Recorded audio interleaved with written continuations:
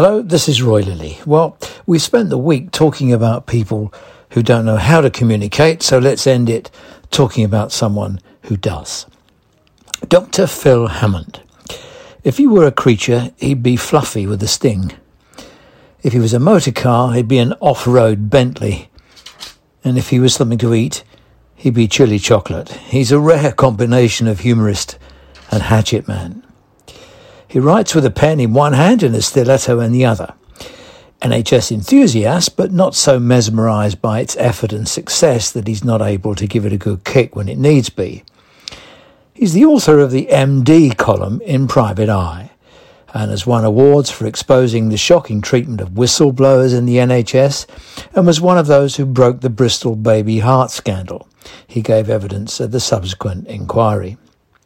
During lockdown, as well as poking a swab up his nose, he's been busy poking a stick at Her Majesty's government through his Private Eye column.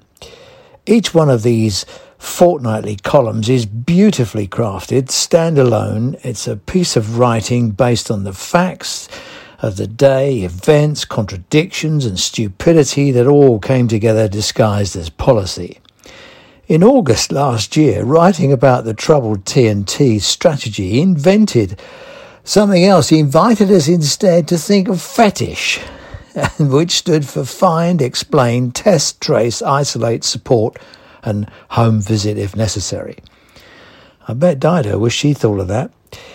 Hancock, meanwhile, as Hammond writes, is building a parallel universe of outsourced mass COVID testing with a bleep poor contact tracing.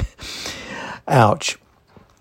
Fetish is from one of his columns in Private Eye, and Hammond has collected all his COVID columns and rolled them into a book. It's called Dr. Hammond's COVID Casebook, and there's a link in the e-letter that takes you off to be able to buy it. As Ian Hislop says, the book is better than the public inquiry and quicker and cheaper. In March, Hammond wrote about ventilation and how it was a priority of the US Centers for Disease Control and Prevention, urging schools to use portable air cleaners and ventilation.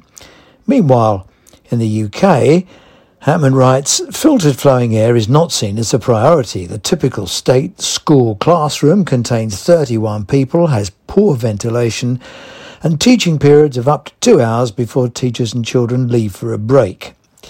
In a direct challenge, he lists 8 statements that go to the heart of Her Majesty's government's press blah blah.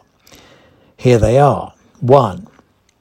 We were well prepared for the pandemic. 2. Herd immunity was never the plan. 3. We put a protective ring around care homes. 4. There were no PPE shortages. 5. We protected the NHS. 6. Our TNT system is world class. 7. Our border controls are world class. 8. Our roadmap out of the pandemic is irreversible. He says anyone who makes any of these statements is either a fool or a liar. Well, that's communications for you. No one is safe from Hammond's insight.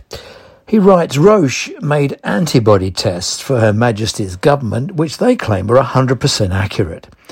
It turns out the tests were tested on a subgroup of 8 people who, 40 days after they were known to be infected from a PCR swab test, all tested positive for antibodies. The subgroup were cherry-picked from a sample of 93 people known to have had COVID, of which 15, or 16%, tested negative for antibodies. So how do you make 100% for that? I don't know. Do you have a bucket list? Hammond's bucket list: stay indoors, do nothing, and don't kick the bucket. Nightingale hospitals. COVID admissions were often obese patients who had micro blood clots everywhere and multi-organ problems. The criteria for a Nightingale admission was no one with a BMI greater than 35 and only single organ failure. Now you know why they were empty. The pages of this book are an indispensable collection of 30 of Hammond's fortnightly updates, which are broad and balanced, cutting, comfortable, insightful, full of facts, uncomfortable, funny, incisive, opinionated, and includes the trouser leg of death and the tweet of the fortnight, which is on page 75 and is an absolute must-read for NHS comms. Anyway, the final pages are a timeline of events that's worth the price of the book alone. Finally, Hammond challenges us to ask when we make a decision, is it intelligent and is it kind? That's not a bad note to end on, so I will. Thanks for listening, and don't forget to buy the book. There's a link in the e-letter. Thanks, bye-bye.